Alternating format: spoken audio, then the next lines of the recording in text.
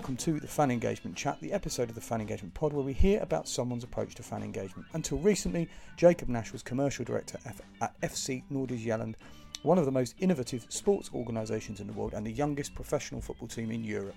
The club, part of the Right to Dream group, has a unique model for developing players which emphasises the nurturing of purpose, character and leadership in the young players they create. He now works as purpose lead for the Right to Dream group. He's previously worked for Fulham FC's foundation as head of development and at Brighton and Hove Albion's Albion in the community. Pound for pound, Jacob, for me, is one of the most deep thinkers on football clubs and the game more generally, and really understands the deep connections between clubs, fans and communities. It's a real treat to get to chat with him for so long about engagement with fans and the wider issues at FC Noord-Holland, the game in Denmark and football more widely. By the way, apologies for the sound quality from me on this episode.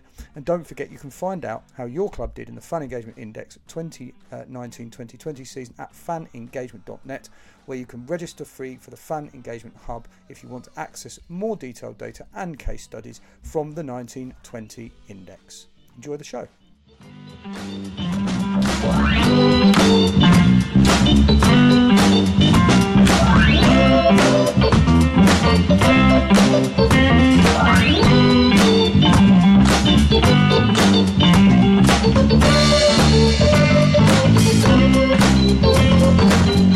Jacob.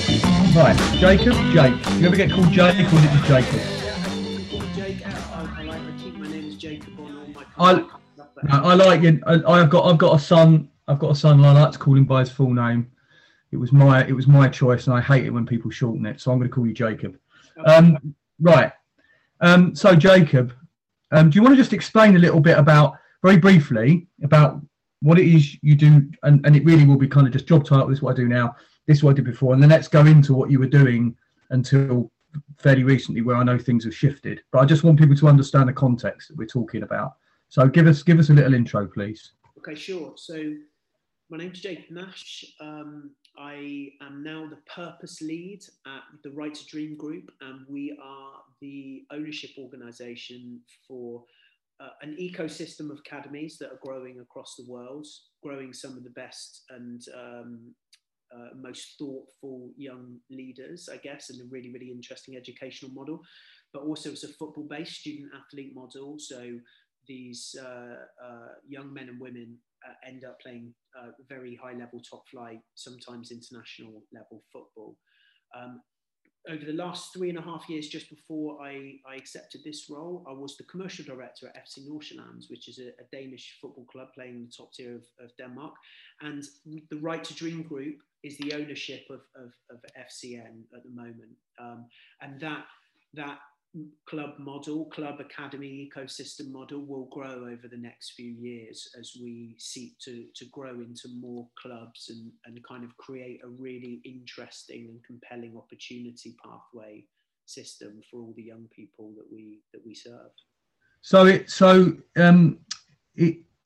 does it bear a relation to the multi-club model to some extent? Is that partly what you're talking about? Is that actually it will be you'll be involved, the group will be involved in a number of clubs, either full ownership or part ownership, or that could be one possible outcome. That could be one possible outcome. Whether it looks like the current multi-club models that you see elsewhere, I think it will look very different because of how committed we are to the way in which we grow young athletes and the kind of things we hope are very important to them, which is kind of equally balanced on the way they develop themselves as a human holistically and their education and such, as well as their athletic development. So I imagine it'll look very different, but it's entirely possible that it will involve multi-clubs, yeah.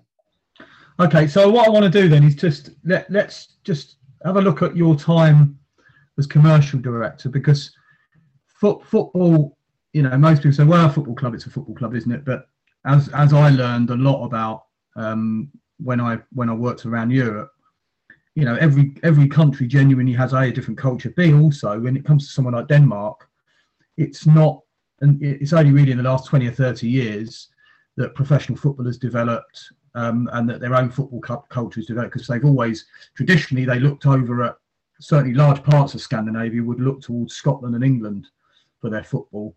very often because they were, that's just how it worked. Do you mean in terms of watching? In terms of watching, I mean, yes, the local sporting institutions matter to them, and the member association element of Danish and Swedish and Norwegian football.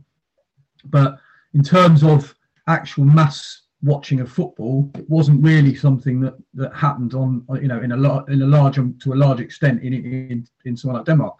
So you've been in an important and a key role in a football club in Denmark, and not even in it's a smaller club even in the ecosystem of Danish football.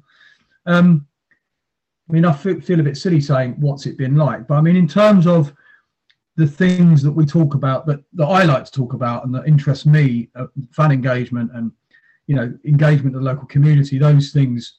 What's it been like? What the challenge has been, and how distinct, because you have worked some time in English football. What are the big differences that you've found there? Just give us a little bit of people want to know this. It's a super interesting question that you ask, Kevin, and I guess there's so many different ways to tackle it. But I think probably first of all on the culture side of things. So first of all, the difference in football culture. So exactly as you say, the history here in football culture is a kind of shorter history than the one that we experienced back in the United Kingdom. Probably one of the most famous clubs that anybody would know, probably from Denmark, Brøndby.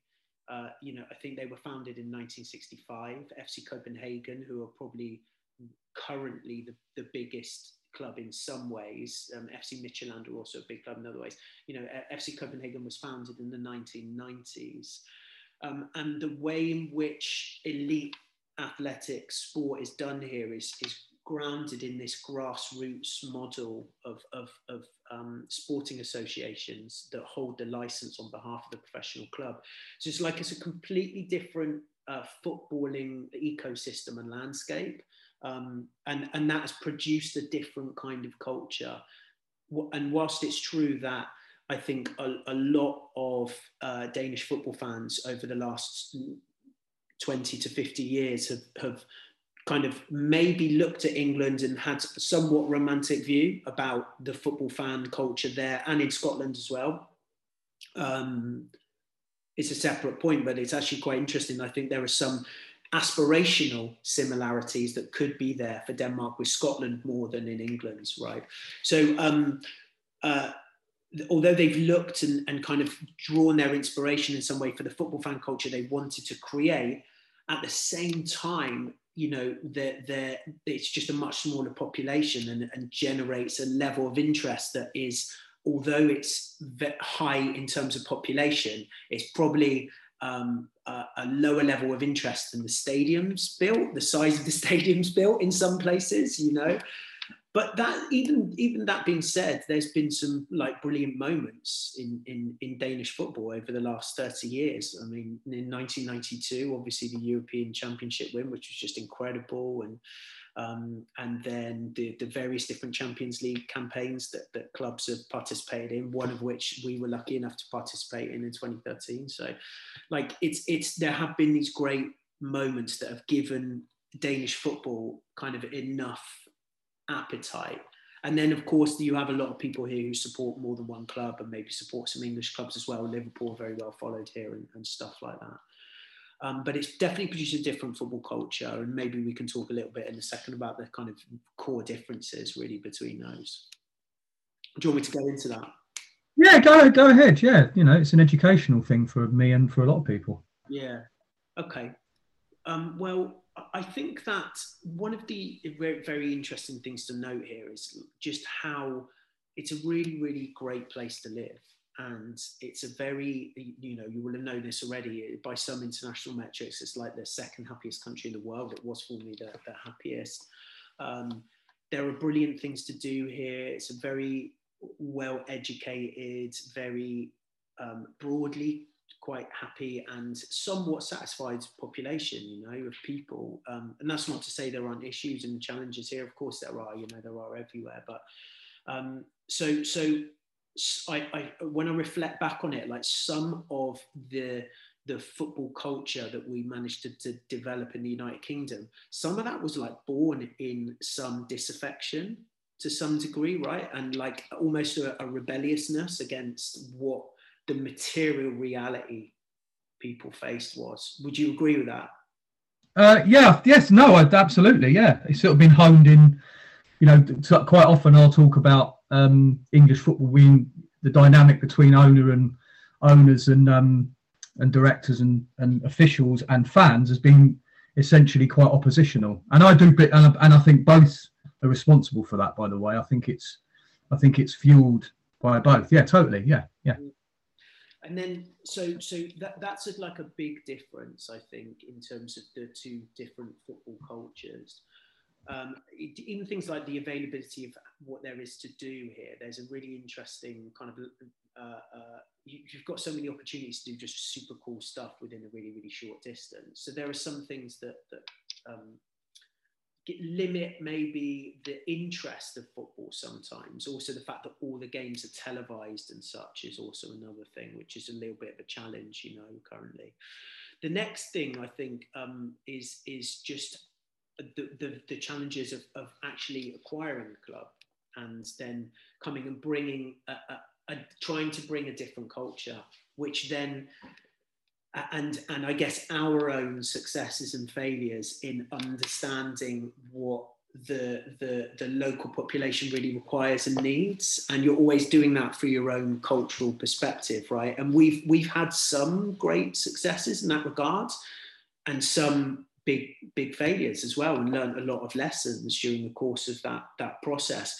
Probably the best moment was in March 2019 in some ways, when there was this just wonderful celebration of International Women's Day, and the players on our roster from all over the world wearing the names of their women role models on the back of their shirt, playing FC Copenhagen, selling out the game, getting a great result. It was just a magic day, and felt like we had crossed the threshold, and some of the messages that we wanted to communicate, which are very much around our belief in young people, our belief in a holistic model, our belief in the purpose and having a why, and being able to communicate that for the better of society. All of those things kind of came together in one place.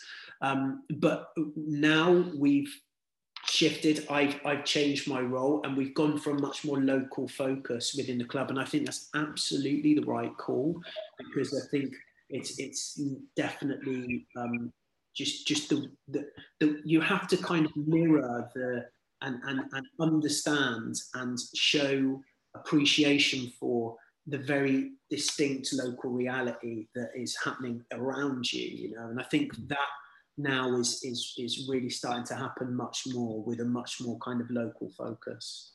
So what's the fan base like? I mean, A, what are the numbers like? B, what's the actual sort of interest on the part of fans, in terms of a scale? Are there, is it I'm sure it isn't like Bromby, where you've, that intense activism amongst a group of fans, some of whom I know, but it's a much older football culture, even though it's relatively young if we look at it from this country or lots of other countries. But there's going to be a scale of what fans are like. What have you got there? What's it like for you sitting there in the role that you were in, dealing with fans and communicating and doing engagement with them at various levels? So you've one of the great things I think, and we were so lucky to have, is with the relatively, or what felt sometimes like a small number of fans, we had relationships and a fan interaction of the highest quality. I mean, that's one of the gifts, I think, that having relatively low overall numbers gives you. And just like the freedom, I'll tell you the great things, I'll tell you the numbers in a minute, so you give, but the wonderful thing about these numbers is the ability of people from the fan group to kind of text leadership and say, what's going on with this and stuff like that. And actually that's something, if we get to a point where it's bigger, I really hope we will retain that. You know, Jacob, but just to intervene there very quickly, it's quite an interesting one, because you'll often sort of assume, a lot of people will assume that people in leadership positions in clubs sort of disappear behind a veil, you know, when they're in that position, and they don't want to hear, you know, why would they want to communicate with us? I think partly that's British corporate culture, because somehow, you know, it's a bit Wizard of Oz like, really, except of course people need to remember to pull back the curtain, and you'll see a little man there pulling a chain and shouting through a loudhailer. It isn't all that. But actually, speaking with, for me, some of the best people, they try to do what you're talking about. There aren't enough. But that value, that practice, that actually there is no harm in making yourself available. It's a great thing that not enough do. But there are a few people who do that over here, and their job is made so much easier. I'll add that it's made so much easier by them being available, because in part, if you're more, in a sense, actually, I looking at it, the more available you are, in a sense, the less friction you get, because people feel they know you're there. The more you hide away, the more people are going to search for you, if you see what I mean. Anyway, I didn't want to cut across you, but yeah, carry on. It's a super interesting and important point. I guess, like, I would obviously caveat that point with the idea that in some clubs where there's, you know, 50,000 in fan membership and maybe 30,000 people coming to the game each week, materially that becomes like quite difficult. I noticed, like, you had Paul Barber on, didn't you, last week? And I remember Paul, yes, from working at Brighton, yeah, and he was brilliant at making himself available to people, and I think that in part made the culture possible. But it must have been the level of change that they managed to make happen there, very positive, brilliant. Yeah. It must have been, although it would have made a lot of things easier in some ways, it must have made some things. Yeah, I suppose so, and I suppose in the end, if you end up disappearing under an avalanche of correspondence every week, then you need to revisit it. Yeah. Then for me, it's the same as dealing with an issue like, you know, conversations I've had with clubs where I said you need to find a way of having some dialogue over social media, for instance, because it's a really good channel to just kind of deal with queries and field stuff. And people have said to me, well, we haven't got anyone to do that. And my response to that is, well, peg a day once a week where you deal with correspondence. You know, I get a sense that all these people, Mark Catlin's another one at Portsmouth, for example, is they just what they have is a discipline in their days. They also, I think, they also have an utter fascination with people, and they like people. That helps a lot when it comes to running a football club, doesn't it? If you begrudge people, or if you struggle with that side of it, then you're going to struggle with having to have constant contact with people, aren't you? I don't want, anyway, I want to go on, carry on, sorry. Well, maybe that's the best way to understand it, is like, how do you give yourself the time to pay attention? And that can be a real gift, I think, if you can give yourself the time to pay attention and hear what people say. And, you know, you can't do everything that everybody wants, but we're lucky enough to have, you know, a really committed, engaged, communicative fan group that want to talk. Same goes for the partners as well, and sponsors. They want to talk, they want to feedback.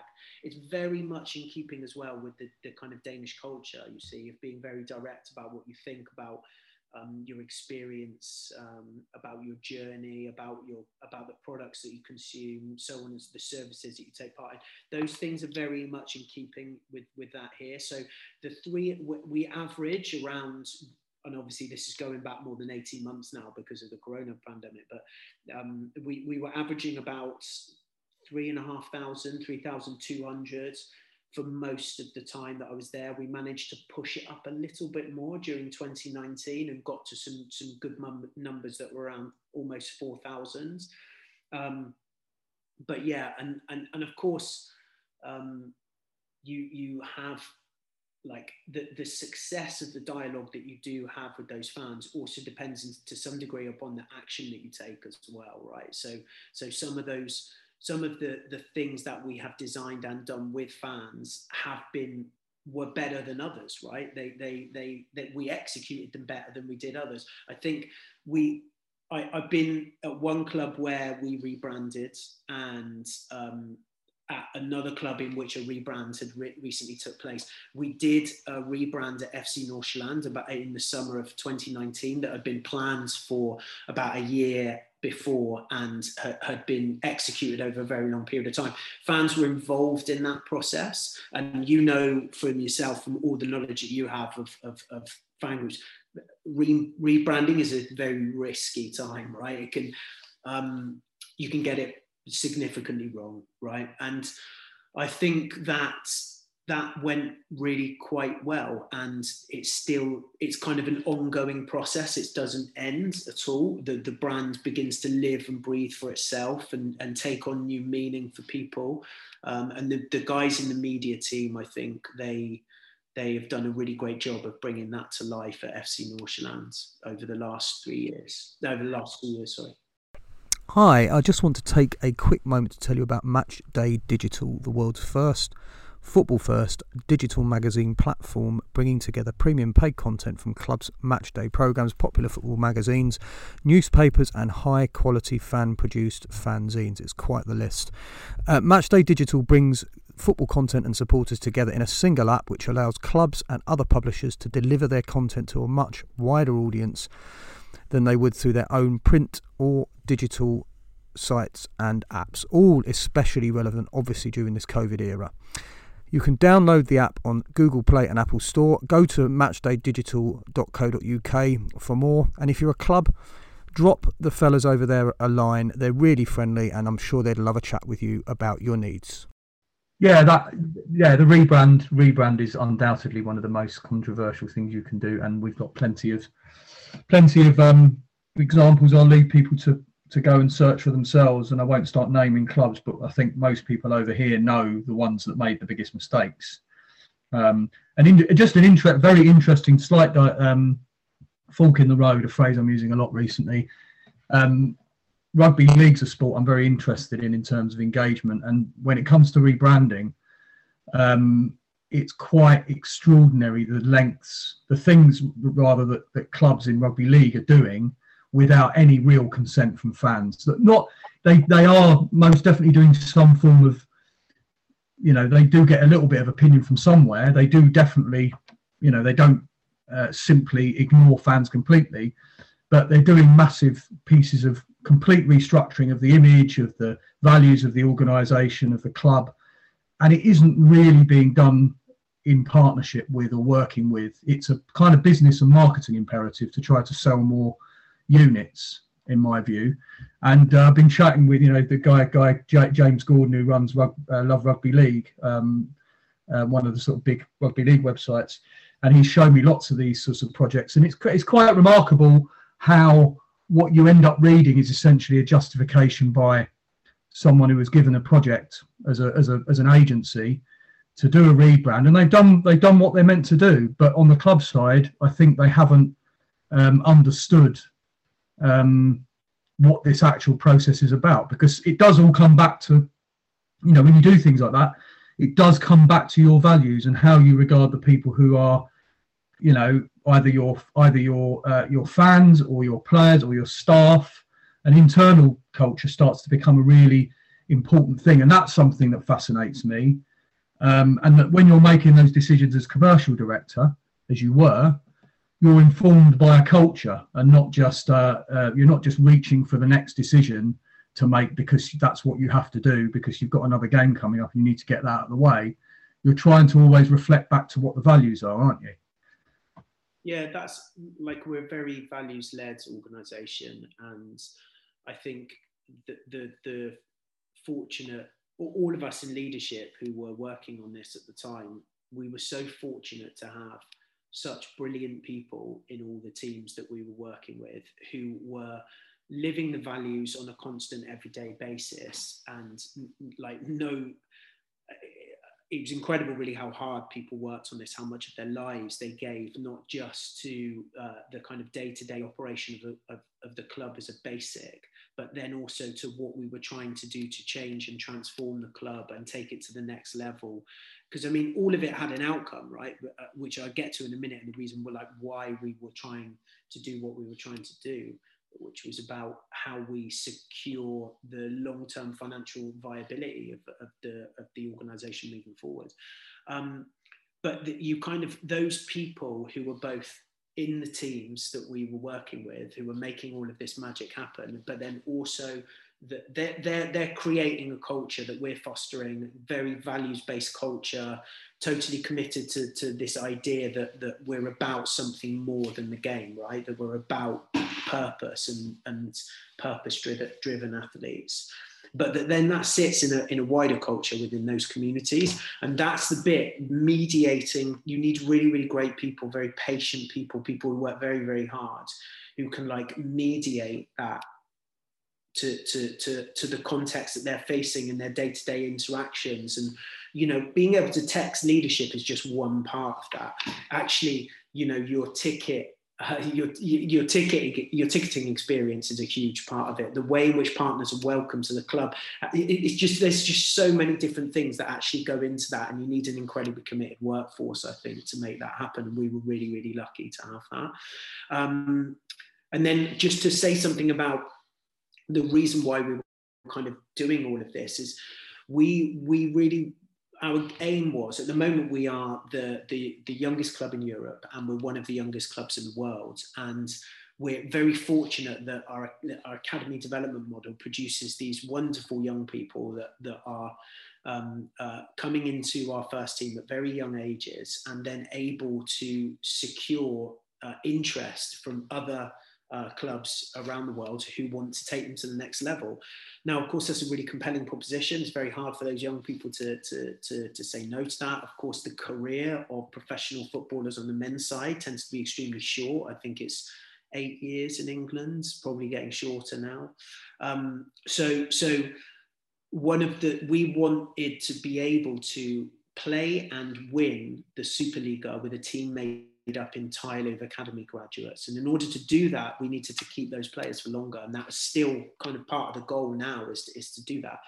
So we were trying to change all of these things and create this kind of new proposition for the club, really, in the community that we were in, to grow those revenues, grow the fan base, grow our partnership portfolio, so that we could make that dream come true. And we're still committed to that.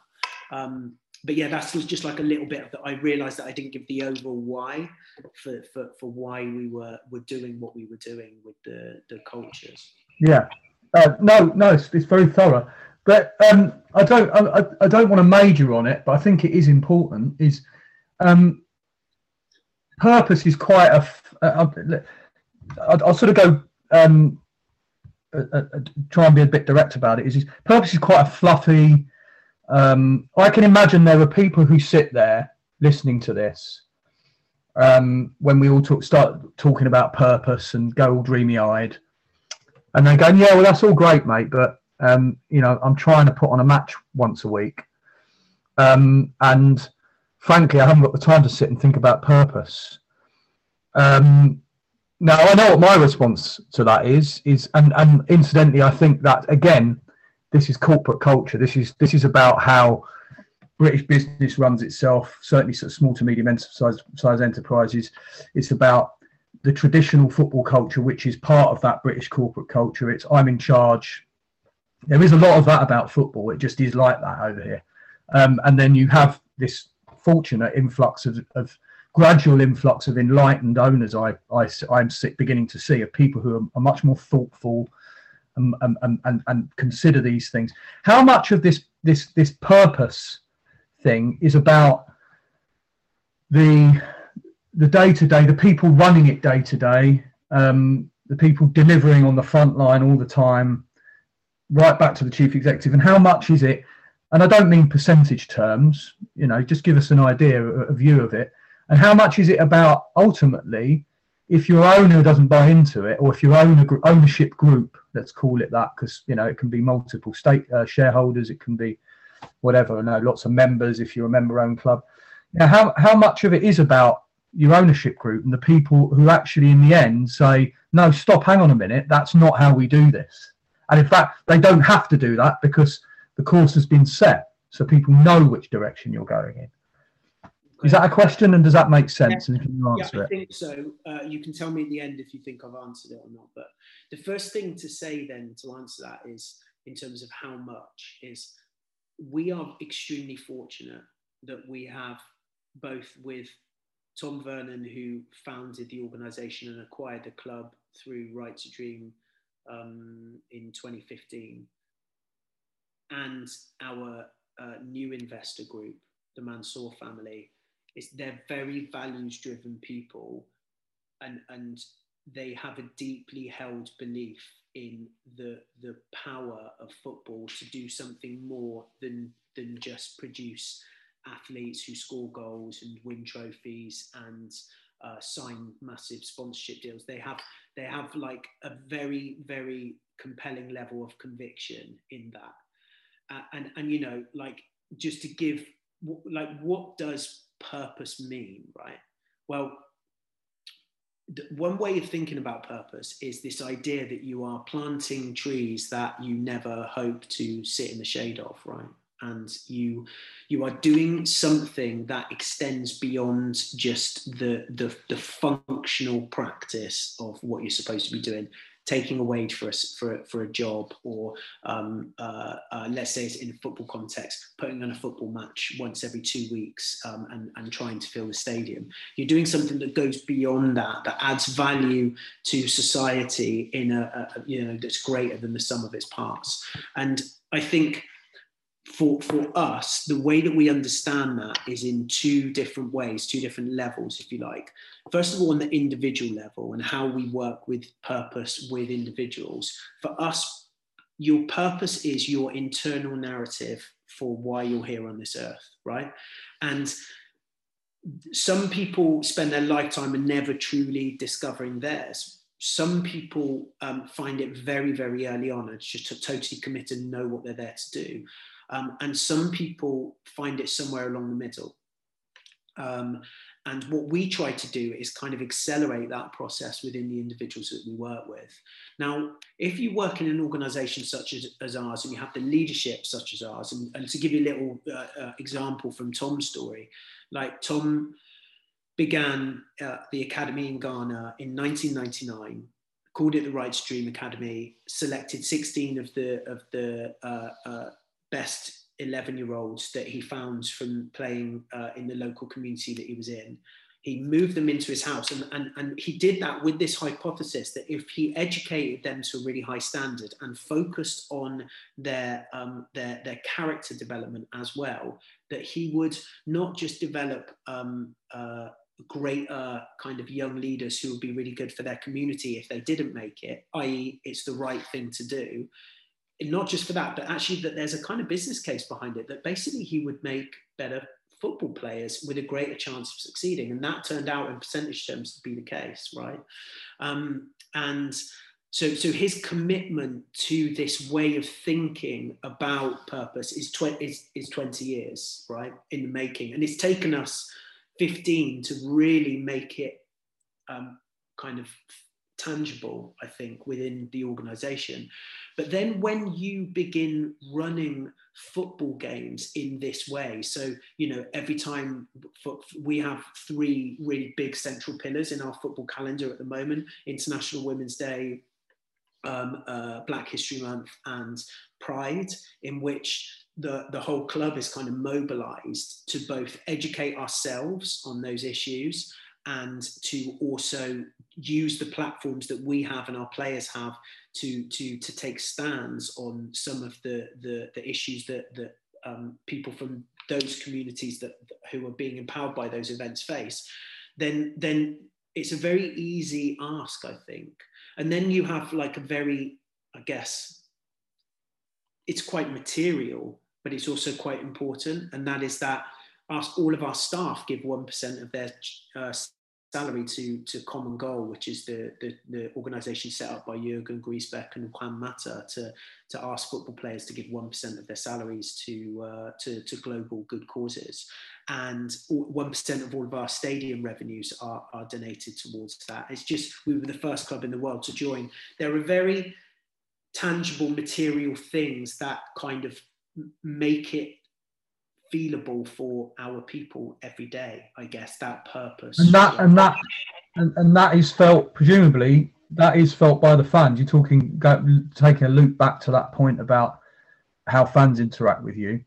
This is something that, because again, it can be skepticism, it can often border on cynicism, that people will roll their eyes and go, look, I just want to watch a football club. But actually, I find, personally speaking, that on the surface, when we're not thinking about things, when they're just trundling along, that's true. And it is true that fans care about transfer fees, and we all get excited about, if this happens in our case, because if you're a fan of a club that can be sold, and your owner comes in and it's all exciting and all that kind of stuff. But actually, there are times when what the club really means underneath all of that, underneath that very thin, brittle layer of the match by match and the success or failure on the pitch, it's a deep attachment to what the club is. And actually, it's all of that is often very deeply felt. And then you'll see when there is failure or chaos, something bad happens with the football club, you'll see what people really think about it, and you realise how brittle that cynicism and skepticism is about values, because actually the values do really matter to fans, I find, don't they? I think, they do. And I think the constant ongoing campaign and task and the responsibility that I think those people in leadership of football at clubs like ours need to undertake is that to try to explain to people and fans more than anybody that these two, there's no dichotomy here. There's no split to go. It's not one thing or the other. The two things are entirely mutually beneficial. And in fact, our profound belief is that if Marcus Rashford and LeBron James and people like that are the kind of apex of it, this is something that can actually have performance benefits for the players and therefore for the fans and take us to another level. It's not a kind of instead of. And there was a brilliant, interesting debate, actually. It's not brilliant, it's troubling in some ways, on Instagram recently, when I think it was just a couple of days ago. I won't say the name of the account because I'll basically get it wrong. But it was one of the big football content, meme culture type football news accounts, and they posted a thing where it said, should a player do 50-50 on other things plus football, i.e. divide their attention to some degree? That was their insinuation, right? Or should they focus 100% on the game and making it? And that is the very asking that question has just completely misunderstood what the issue is that's facing young players and the type of psychology that we as transformers within the game need to challenge, very, very directly. And Marvin Sordell, who I think is absolutely brilliant, came on and put the best comment on there, was just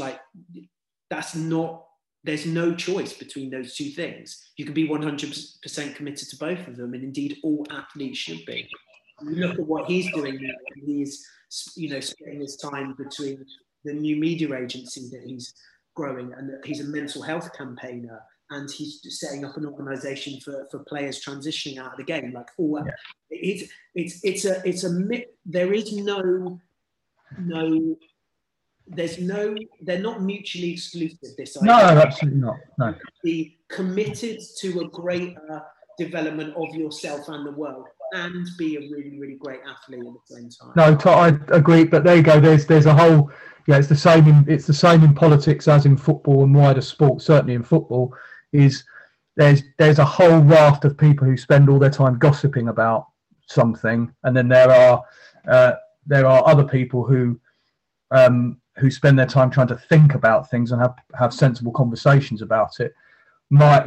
Gossip and stuff is interesting and exciting occasionally, but when people who are in no position of authority start to suggest that they understand the psychology of players in that way, and frame it as, are you 100% committed? If you're not, get out of our club kind of thing, then for me it's white noise. I've learned to just I get momentarily cross about it, and then I go, not worth it, might as well walk away from that one. But it's good that it's great. I think it's great.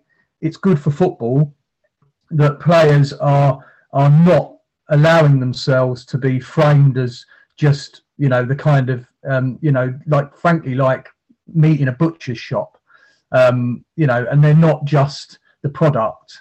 And undoubtedly someone like Marcus Rashford is one of the poster boy for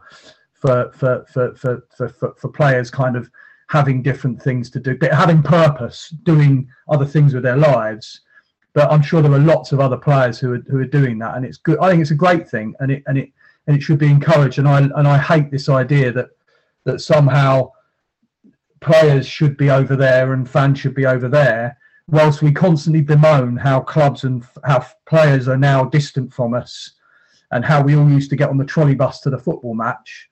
Well, the more close they are to us, isn't that a good thing? Because we're sort of returning to some of the good things of that time when players were closer to us as fans, and that makes the whole thing a lot better, doesn't it? Isn't that I think that's a better. That's a really good way of. That's a really good example, I think, of trying to the closeness between fans and players. I think that's one of the great things actually about social media is the level of interaction between fans and players themselves outside of clubs. And I've been quite taken with this new platform Clubhouse, and I've been lucky enough to be in rooms and in places where there are very, very well-known retired and playing players having very open, frank conversations with the people that follow them. And it's in a way that probably isn't possible with that old style, kind of like separation between the fans and the players themselves. So, and I think that's happening across the game. And also, I think, just to answer your point very directly about like Marcus Rashford, what he's done is brilliant, and he's like a guiding light, I think, for lots of athletes to follow. At the same time, there are a bunch of athletes who have quietly been doing really great things as well, and it just maybe a different scale. And I think what he has done is taught athletes that their platform is huge. You've got to think there's 4 billion football fans in the world. If it was a religion, it'd be the biggest religion in the world. It is a massive platform, that's why it's so important to invest in the idea of getting a purpose drive within these players, and if they can use that platform, use it really, really well, then great. Marcus Rashford used it to change policy, to lobby at government to actually change policy. Fantastic. But there's lots of players who are also doing really great stuff with their own foundations, their own donations, and also their own kind of campaigning work as well, but at a kind of a quieter, what seems like a quieter level. So I'm aware that we're probably running up against time. I just wanted to very quickly touch on, so your role now, so you've moved out of the football club and you're into the general organisation, and your title is Purpose Lead. Is that right?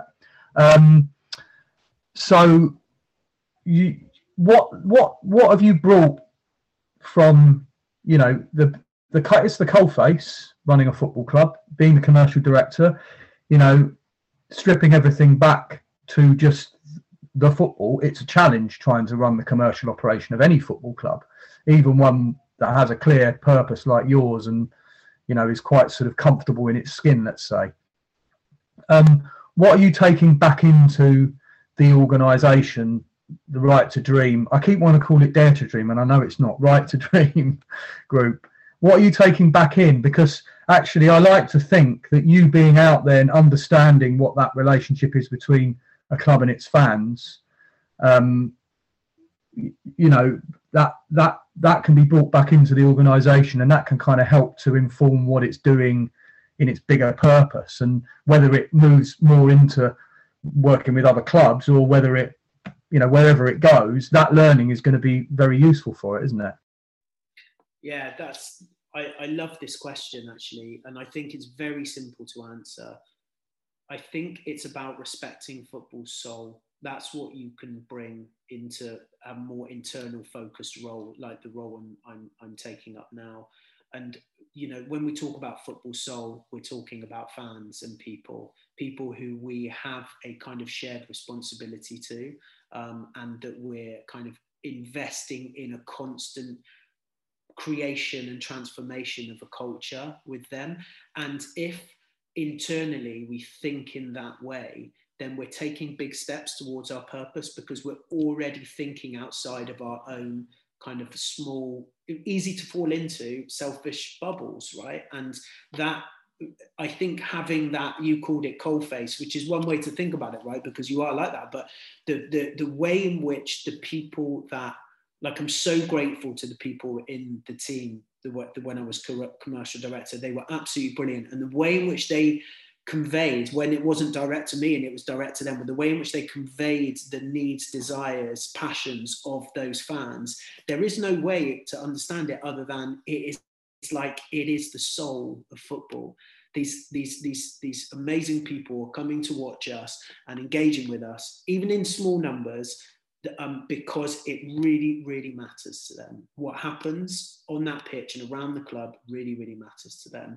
And so, like, building that into the things that we try to teach and develop in our staff, our coaches, and our players, and that soul, that's what I will take away.